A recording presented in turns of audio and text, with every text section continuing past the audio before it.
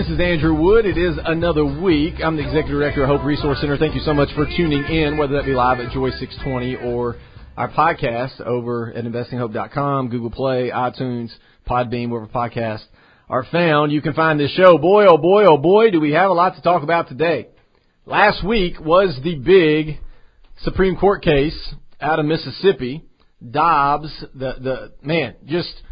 it did not disappoint, that's for sure.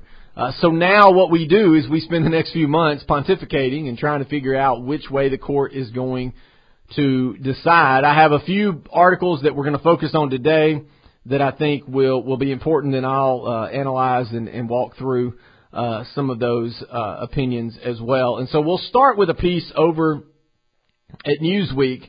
It's an opinion piece by Josh Blackman, who is a professor at South Texas College of Law of Houston.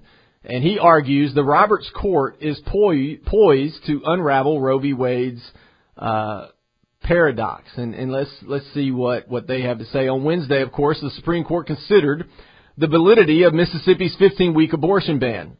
Yet there was surprisingly little discussion about whether the 14th Amendment of the Constitution, as it was originally understood, permits the states to prohibit pre-viability abortions.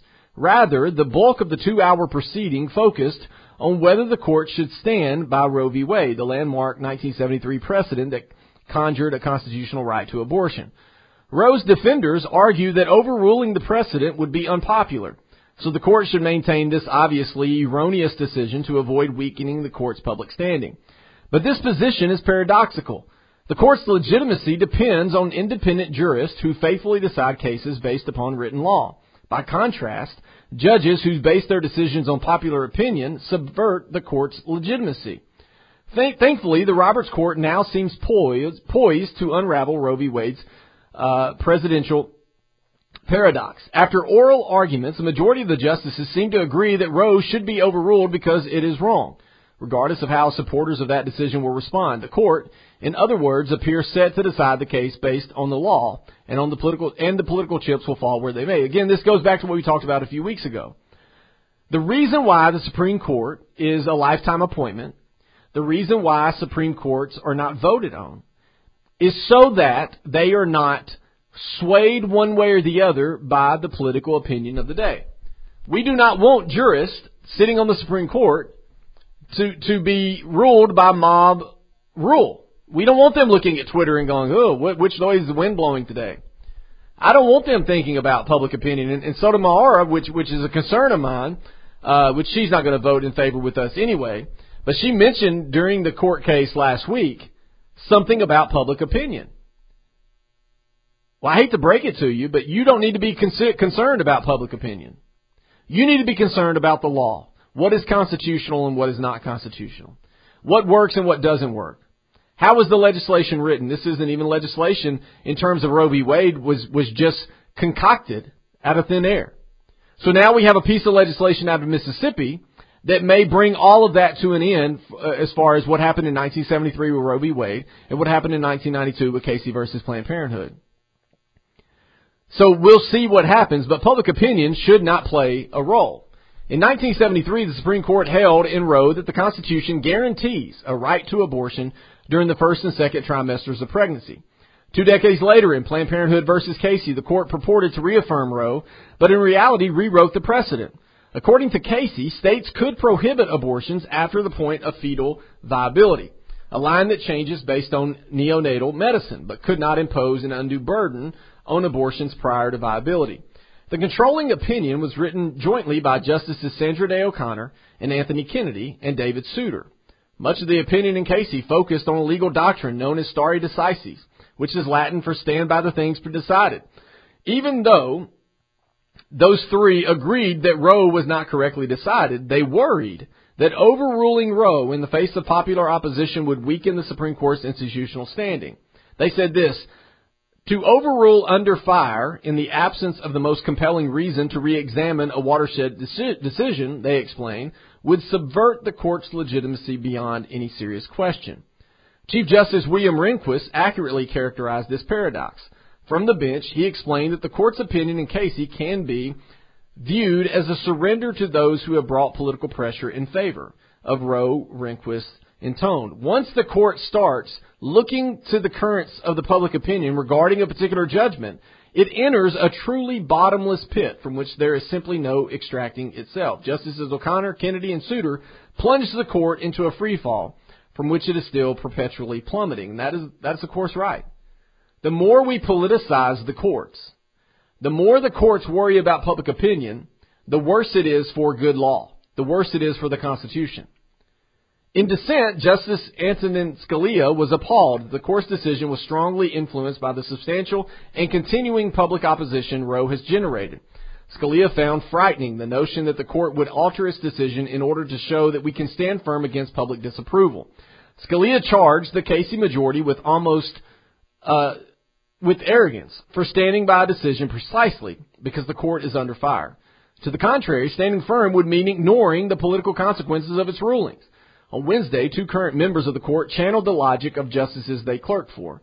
Chief Justice John Roberts, who clerked for Rehnquist, recognized Roe's presidential paradox.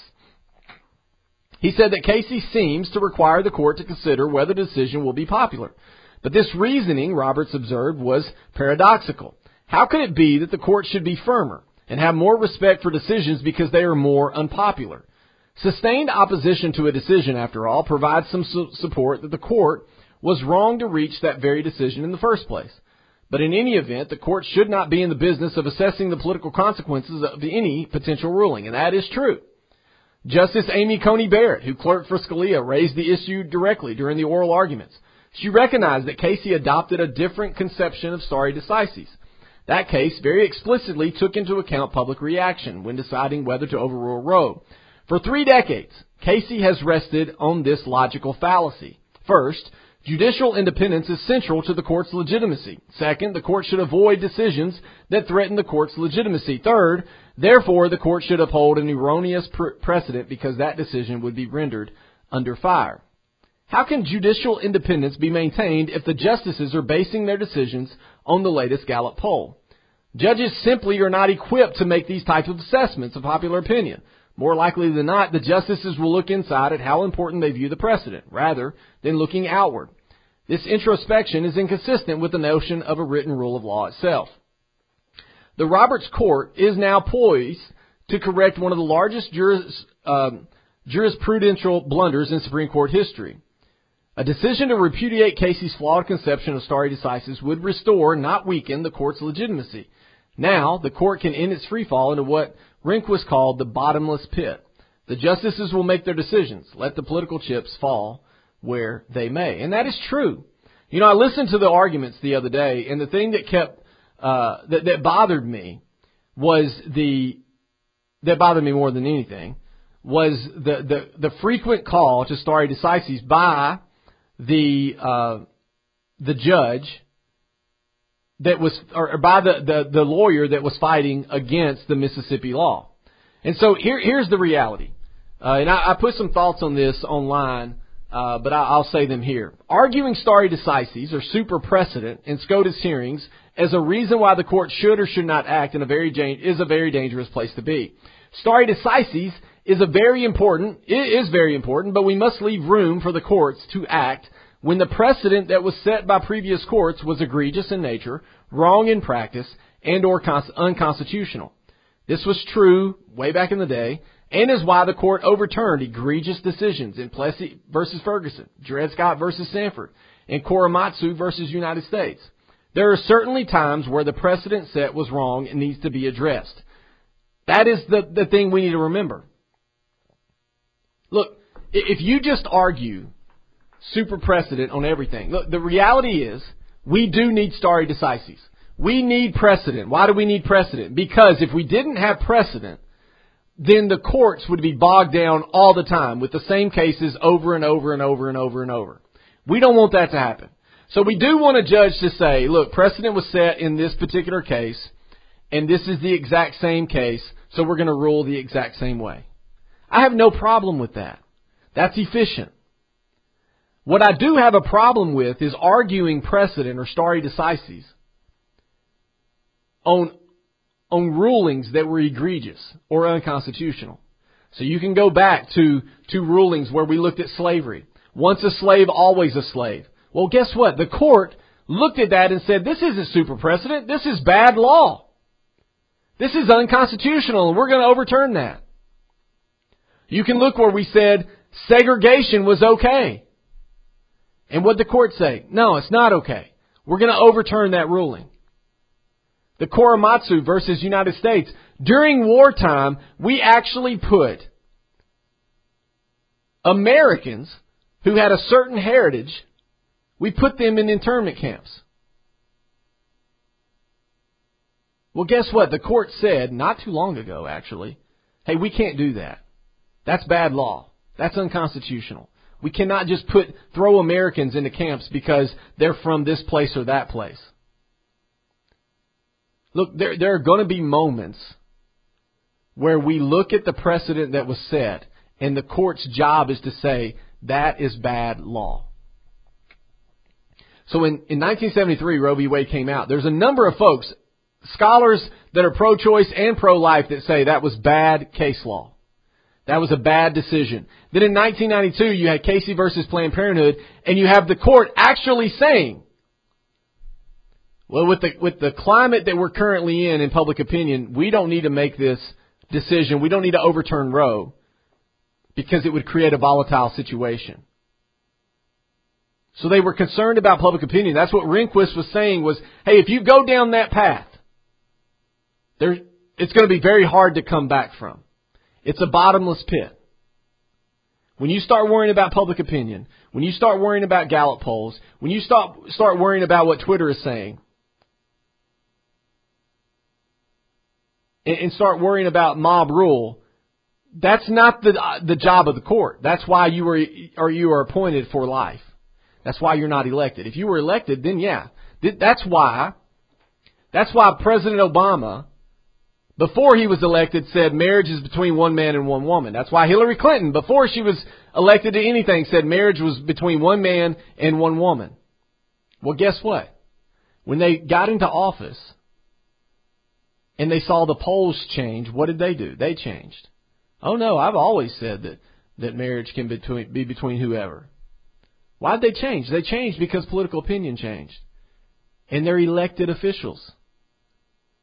So they can ebb and flow. They move in and out. That's their goal is to get elected. We don't want our courts doing that. We shouldn't be politicizing the courts anymore. And so I don't know what the court is going to decide. I think we do have the votes. I was pleased with the arguments. I think Roberts may even be part of the majority opinion. I don't know that. Kavanaugh and Amy Coney Barrett gave some promise in the questions that they were asking and how they were interacting with the attorneys. I thought the Mississippi Attorney General did a great job of arguing his case. I thought the attorney fighting against the law did a terrible job. A terrible job.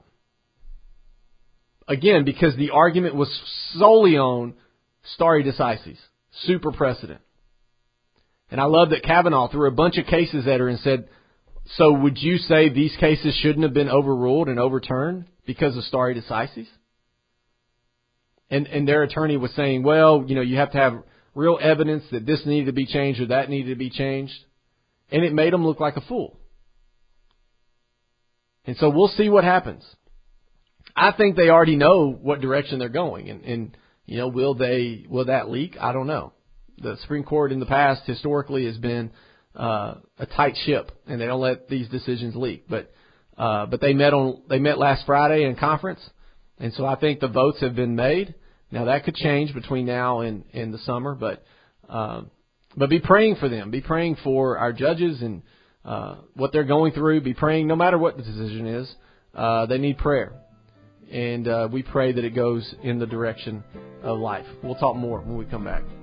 Rocking around the Christmas tree at the Christmas party hop. So this song reminds me of Home Alone. Anybody else reminds you? The Home Alone home, the house, Airbnb owns that house. It's in Illinois.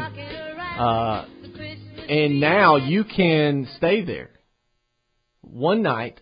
And they even, I believe, have a lot of the gadgets and the things so you can actually relive the movie. Now they're not going to let you damage the house.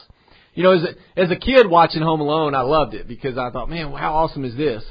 As an adult, I watch it and I think, man, somebody's got to clean up all those feathers. Somebody's got to clean up all those Legos and Hot Wheels and all the damage done to the house. As a grown man that owns a home, I'm like, oh my goodness, the chandelier fell from the roof. So many things happen. That's why Home Alone 2, Lost in New York, he's doing it all in a house that's being renovated anyway. And so it's, that damage is not as big of a deal. But in the first one, it's like, wow, that's a gorgeous home that they're, trashing. But anyway, you can do that. Look on Airbnb, and maybe you take the family up there for one night. It'd probably be a lot of fun. We continue to look at what's going on in Washington at the Supreme Court after the case that happened last week there in concerning the Mississippi law. Right now, I want to look at a piece over at the Federalist about pro-life coalition and how we are to prepare for the SCOTUS, the Supreme Court, to overturn Roe. So as the Supreme Court prepares to hear, now they already heard the arguments, Family Policy Alliance is launching a new website to help state-level activists protect life and aid families in a post-Roe America. On Wednesday, FPA will introduce a campaign called After Roe, which will feature a website designed to help educate Americans on their state's abortion laws and connect them with opportunities to help defend the right to life in preparation for a reversal of Roe, whether that happens in Dobbs or at some other point in the future. The Supreme Court's decision in Dobbs, a case evaluating the constitutionality of Mississippi's ban on nearly all abortions after 15 weeks, gives the Court's conservative majority an opportunity to overturn unconstitutional pro-abortion precedents in Roe v. Wade and Planned Parenthood versus Casey.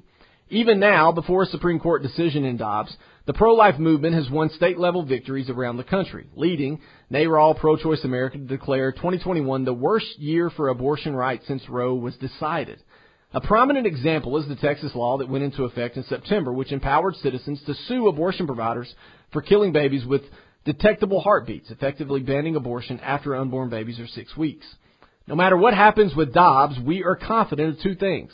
Roe's time is short, and pro-lifers across the country need to prepare for that coming reality, the director for Family Policy Alliance said. But a reversal of Roe by the Supreme Court would not automatically outlaw abortion across the country either. If Dobbs is the case to overturn or dramatically undo Roe, the glass ceiling that Roe imposes on pro-life protections will finally be lifted, meaning that states that are ready to be strongly pro-life or which already have a trigger law, like Tennessee, will be able to fully protect life right away. If it's not Dobbs, but another case that will finally undo Roe, we will continue using this time to ensure that state laws are pro-life and citizens are ready for action in their states. We can truly watch a pro-life transformation occur after Roe. If the Supreme Court hands authority on abortion to state lawmakers, many Americans will find themselves wondering, what are the abortion laws in my state? At a time the country too often turns to the federal government to solve its problems, lawmakers in state capitals will suddenly hold the political tools to direct one of the biggest moral and political issues in the nation. With that proximity comes increased access to change, an opportunity that pro-life advocates can't afford to pass up. Rather than rest on the laurels of a judicial victory, the pro-life movement should be prepared to step up the moment the Supreme Court lets them. That's the goal of the, quote, After Roe website. It will direct readers towards ways to partner with pro-life groups like Alliance Defending Freedom, March for Life, Susan B. Anthony, Students for Life of America, and more. Don't forget pregnancy centers. It will also provide an interactive map for users to quickly research what the abortion laws are in their states. While the pro-abortion lobby loves to smear pro-life advocates as only concerned about banning abortion and not about caring for mothers, their babies, and their families, the website also makes a point to highlight opportunities to help moms who consider abortion. We have a vision for 50 states where not only babies are saved from abortion, but their moms and dads get the real care they need, and pro-life options like adoption are advanced and improved. When you visit AfterRoe.com, you'll be able to connect with pro-life organizations that are already doing the hard work on the ground to protect and care for moms and babies. The focus by pro-life groups like Family Policy Alliance on state activism also leans into the American founders' vision for governance via federalism. Supreme Court decision overturning Roe would allow states to protect the lives and freedoms of their unborn citizens without being restricted by federal judicial mandates, but a working federal system requires popular involvement at the state level. Roe created a one-way road toward abortion. If your state wanted to loosen or remove abortion restrictions, it was welcome to do so. But if your state wanted to tighten those restrictions and protect life, The options were limited. A decision that returns abortion to the states would free states from the artificial limitations of Roe and allow that state citizens, not nine justices, to decide how they would protect life. Now, I will mention, we also know that if Roe is overturned, it's just the beginning. Now, what do I mean by that? What I mean is, if it's overturned and goes back to the states, our work's not done. Yeah, we would have it outlawed in Tennessee and a lot of other red states. But there's a lot of blue states where it would not be. It would actually be promoted and all the way up through 9 months. So if you're a pregnant mom in Tennessee, the baby in your womb has more rights than a baby of a pregnant mom in New York. That's not good. I mean, it's great for Tennessee. It's great for babies in Tennessee, not great for babies in New York, not great for babies in Illinois, not great for babies in California, in Washington, and Oregon. And so these are the things we're going to have to think about. And that's why I'm glad these folks are putting out a website to help. For the longest time, the best website when it comes to abortion data is Guttmacher. Well, they're a pro-abortion organization. And you have pro-lifers citing them because they have the best data. They have the best numbers. And so I'm glad that a website's coming out that's trying to remedy that so that we can look at our own data and our own numbers. And that pro-lifers can be leading the charge, leading the way in this. But don't think that just because Roe is overturned that it's over. Now, there's also a lot of folks that believe that once Roe is overturned, abortion is outlawed across the country. That's not true. Don't believe that either. I mean, frankly, there's a number of red states that if Roe is overturned, abortion is still going to be okay until they pass a law. Now, in Tennessee, we have the trigger law. There's other states that have the trigger law, meaning if Roe is overturned, that law goes into effect. But there are some conservative pro-life states that don't have anything like that. What I anticipate happening, and it may even happen as soon as January when session starts back up for a lot of states, state legislatures start back up, is passing similar laws to that of Texas or Mississippi. Even though we don't know the decision from the court yet, and we won't know it in January, there may be some states that are going to be proactive. So states across the union may go, well, it looks like the 15-week ban there in Mississippi is a good law. So let's pass a bill that is similar or identical to that of Mississippi, and that way, if the court rules in favor of Mississippi, then our law is going to be fine because they won't be challenged in court because it's already been ruled on by the Supreme Court. There may be some folks that say, the Supreme Court hasn't acted on the legislation out of Texas, so let's pass laws that look like the legislation out of Texas. I mean, you better believe that there's state legislators across the country that are watching this and saying, okay, they've kind of paved the way, Texas, Mississippi, we're going to go that direction too.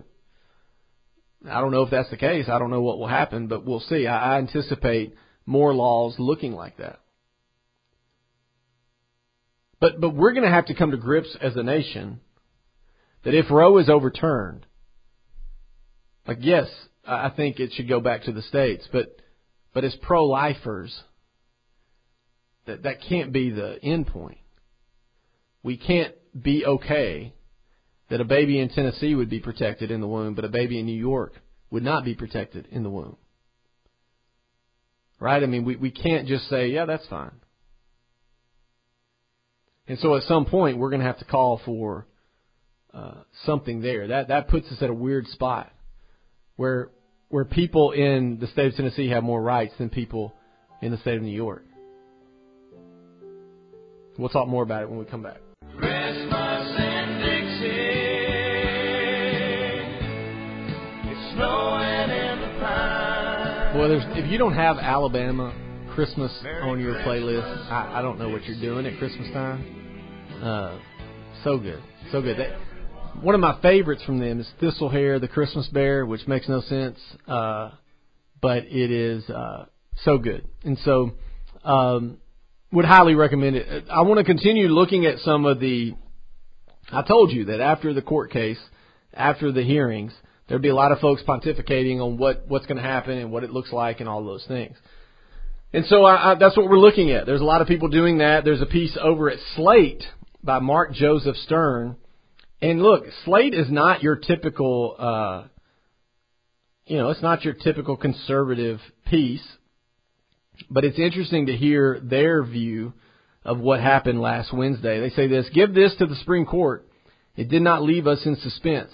During oral arguments on Wednesday, 5 Republican-appointed justices made it abundantly clear that they are prepared to abolish the constitutional right to abortion established nearly 50 years ago in Roe v. Wade. Perhaps the most surprising aspect of the morning was how little Justice Brett Kavanaugh and Amy Coney Barrett concealed their desire to overrule Roe. While Chief Justice John Roberts fruitlessly sought out a compromise, Kavanaugh and Barrett showed their cards. Both justices believe the court has an obligation to let states or Congress decide the abortion question. Neither showed any appetite for incremental steps or half measures. They are eager to greenlight complete bans on all forms of abortion at every stage of pregnancy. You see how they're wording this. They definitely are not pro-life. And they are ready to do it now. Dobbs is a challenge to Mississippi's 15-week abortion ban and is thus presented the 6-3 conservative majority with a possible middle ground. In Roe, and then again in 1992's Planned Parenthood versus Casey, the court established a bright-line rule. States may not outlaw abortion before fetal viability, which occurs around 24 weeks. Now again, that was in 1992. I just talked about a baby that was born just weeks ago that was born at 21 weeks. And is okay. So viability changes as time goes on. The majority could have used Dobbs to move that line back to 15 weeks or perhaps earlier while preserving a right to abortion at early stages of pregnancy. Roberts expressed interest in this possibility early in Wednesday's arguments, then brought it up again and again. He suggested that the viability rule was arbitrary, the result of personal negotiation between past justices rather than a defensible rule of law. And he floated the prospect of replacing that rule with a more flexible standard that would uphold Mississippi's ban without eradicating all constitutional protections for abortion. But Roberts had no takers. This fact became clear when Kavanaugh asked Mississippi Solicitor General Scott Stewart an absurd question. Kavanaugh said this: to be clear, you are not arguing that the court somehow has the authority to itself prohibit abortion. Of course, no party asked SCOTUS to ban abortion, and few seriously claim that the Constitution disallows abortion. Asking such a ridiculous question allowed Kavanaugh to frame overruling Roe as the true compromise in a comment aimed at the public rather than anyone in the courtroom. Again, this author of this piece is trying to read between the lines and assuming what Kavanaugh was meaning there. He doesn't know that for certain. He's making assumptions. He's making assumptions from a posture and from a viewpoint of one that believes abortion is constitutional. So the author of this piece believes that abortion is a constitutional right. So he's reading and listening to what Kavanaugh and Barrett and others are saying, and he's going, they're going to take this away. They're going to take this away. So you've got to understand how they see and view the world to understand why they say what they say. But what this does do is give us a glimpse into what the other side believes and thinks when they hear the oral arguments. So they certainly didn't think it was a home run for the pro-abortion folks. The Constitution's neither pro-life or pro-choice on the question of abortion. This is what Kavanaugh said. But leaves the issue for the people of the states or perhaps Congress to resolve in the democratic process. He added that if Roe goes, some states would continue to freely allow abortion. At points, Kavanaugh did not even pretend to frame these thoughts as a question rather than a comment. Kavanaugh continued this strategy, pretended to ask a question, then announced his own views. Throughout the morning, he complained to Julie Rickleman, attorney for abortion providers, that the court has been forced to pick sides on the most contentious social debate in American life. Worse, it has been forced to do so in a situation where, according to the other side, the Constitution is neutral. And so he concluded that the court should not pick sides, but rather remain neutral on the question of abortion, neither pro-choice nor pro-life. In case Kavanaugh's position wasn't clear enough, he later suggested that the court should not hesitate to overrule Roe despite its status as settled precedent for nearly half a century. Why? Some of the most important and consequential cases in the Supreme Court's history overruled precedent, including Brown versus Board of Education. That's true. So the author of this piece is acting as if that's a bad thing. Like, oh, we can never overrule precedent. No, what they're actually arguing is, we can never overrule precedent if precedent meets our narrative and agenda. You see, abortion is the golden calf. It's our narrative and agenda. So what pro-abortion folks are going to say is the court cannot overrule super precedent because abortion is a constitutional right. And what pro-lifers are saying is, no, super precedent is not law. And if a precedent that was set is unconstitutional or egregious in nature, then the court should overrule it. And that's what we have here. Kavanaugh said this, if we think that the prior precedents are seriously wrong, why then doesn't the history of the court's practice tell us that the right answer is actually a return to the position of neutrality? Put differently, reversing Roe would not harm the court or the country. It would be celebrated as a victory for the democratic process, as he told Solicitor General Elizabeth Prelogar. There will be different answers in Mississippi and New York, different answers in Alabama and California, because there are two different interests at stake, fetal life and reproductive freedom. And the people in those states might value those interests somewhat differently. Why is that not the right answer?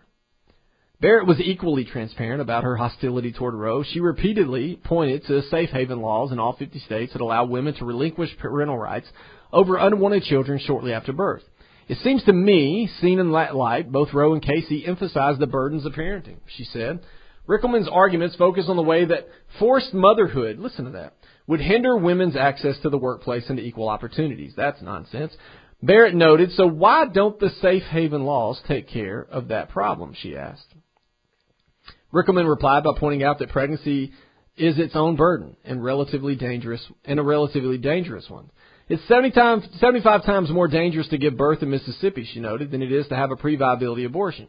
But Barrett brushed her off. Actually, as I read Roe and Casey, they don't talk very much about adoption. It's a passing reference that means out of the obligations of parenthood. Here, the justice took direct aim at Casey, the 1992 decision that reaffirmed Roe, while injecting an equality principle into the right to abortion by explaining that the burdens of parenthood diminished women's personal and professional opportunities. Listen, the attorney for the abortion folks is making the argument that quote unquote, forced motherhood, forced pregnancy limits people to find success in the workplace and to achieve their dreams. And that adoption doesn't remedy that. She's saying that to Amy Coney Barrett. Amy Coney Barrett, law school graduate, sitting on the Supreme Court of the United States, a mother of 7, has adopted children of her own, and she's sitting on the highest court in the land. 7 children! And this attorney is saying, well, if women have babies, they can't achieve the success they want. Are you kidding me? Are you kidding me? But I digress. So the article goes further. With these questions from Kavanaugh and Barrett, we can already see the eventual opinion likely to come down in June, shaping up. Justices Clarence Thomas, Sam Alito, Neil Gorsuch are surefire votes against Roe. The court will hold that advancements in the law of adoption and protect women's equal protection or participation in the nation's social and economic life after childbirth. It will assert that these developments erode the value of Roe and Casey as precedents. It will then declare that those decisions were egregiously wrong because the Constitution is neutral on abortion. And it will frame this outcome as a triumph of democracy and a fair compromise because the court did not mandate abortion bans but simply permitted them. Within 6 months of the decision, experts predict that roughly half the states will impose complete or near total bans of abortion. And if Republicans win a trifecta in 2024, they may pass a nationwide ban. Pro-choice advocates desperate for a glimmer of hope can cling to Roberts' quest for a middle ground, a decision protecting abortion until 15 or 12 weeks instead of 24. There is a very slim chance that the Chief Justice might pick off Kavanaugh or Barrett for a narrow opinion that safeguards early abortions at least until the next case comes around. But it's hard to see how Roberts could pull off such a feat. Both justices appear impatient to resolve the dispute now. Neither seem remotely concerned about public backlash or political consequences. They sound more than ready to pull the trigger. Exactly! Look, the author says neither seem concerned about public opinion or political backlash. Yeah, because they're Supreme Court justices. They shouldn't be concerned about political backlash or public opinion. But the fact that the pro-aborts are writing pieces like this, they think it's a done deal. My concern, I've been talking for weeks and months that it's going to come down to Kavanaugh and Barrett and what direction they're going to go.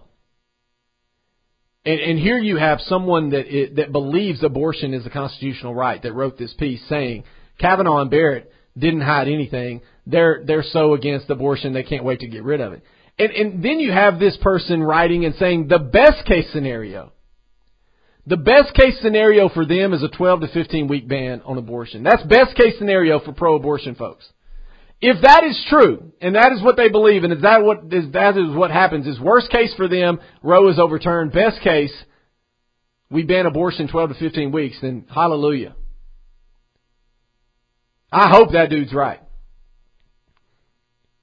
I hope his analysis is right. Now again, you got to understand, he's doing that from a view, he believes abortion is a constitutional right. He also believes the court, at least in this case, he wouldn't believe it in other cases, he believes the court should take public opinion into factor, should take political ramifications into their decision-making process.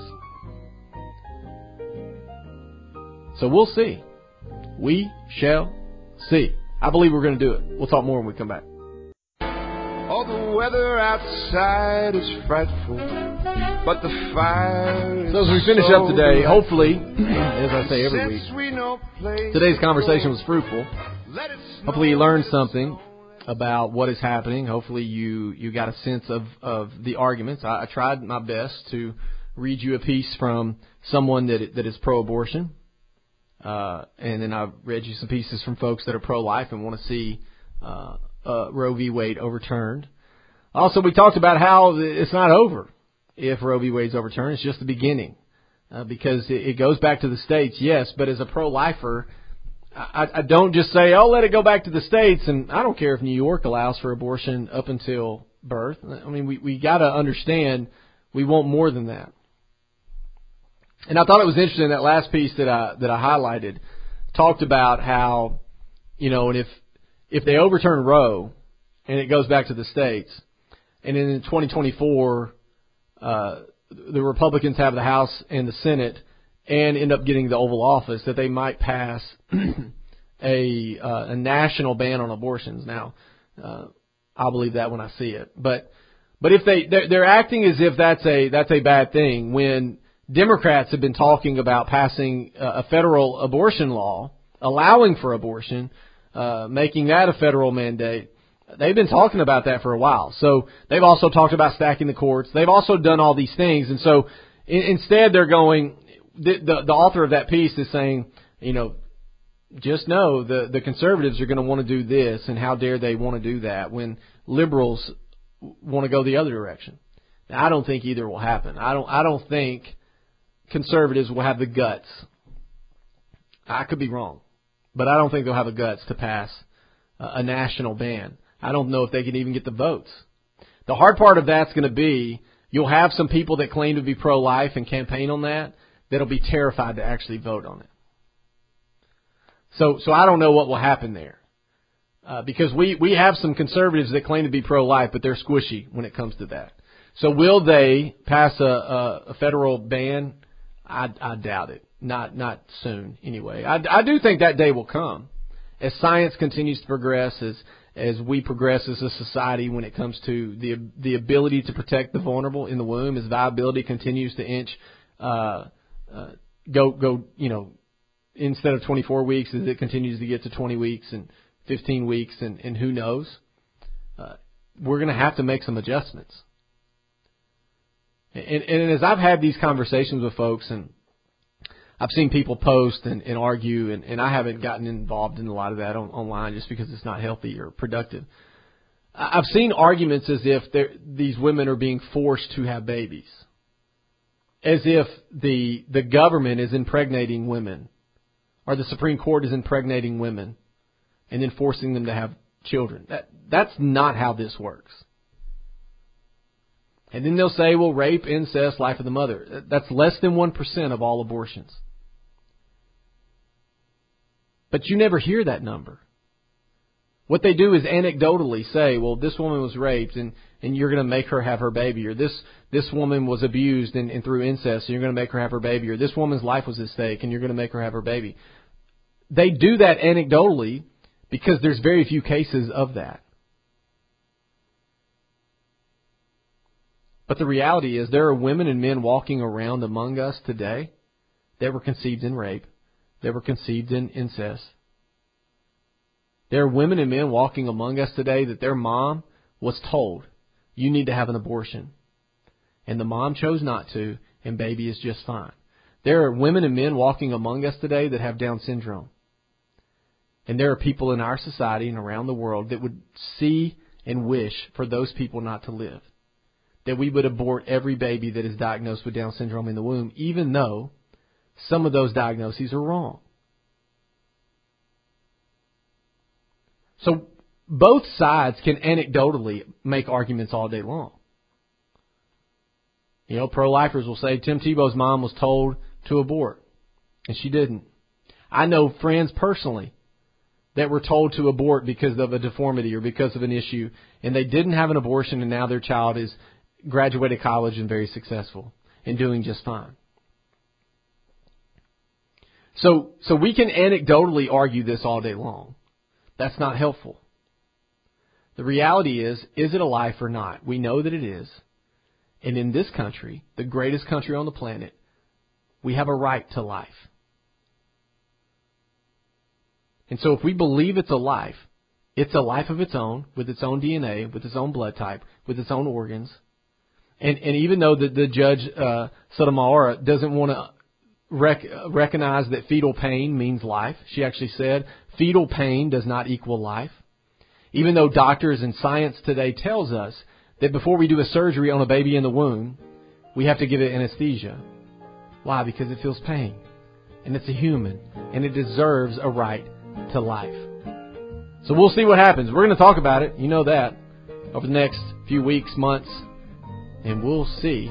We're going to be with you this whole time. We're going to bring you the news when it comes to abortion and life. And we're going to analyze it here and talk about it honestly and transparently. Why? Because life has value. We'll talk to you next week.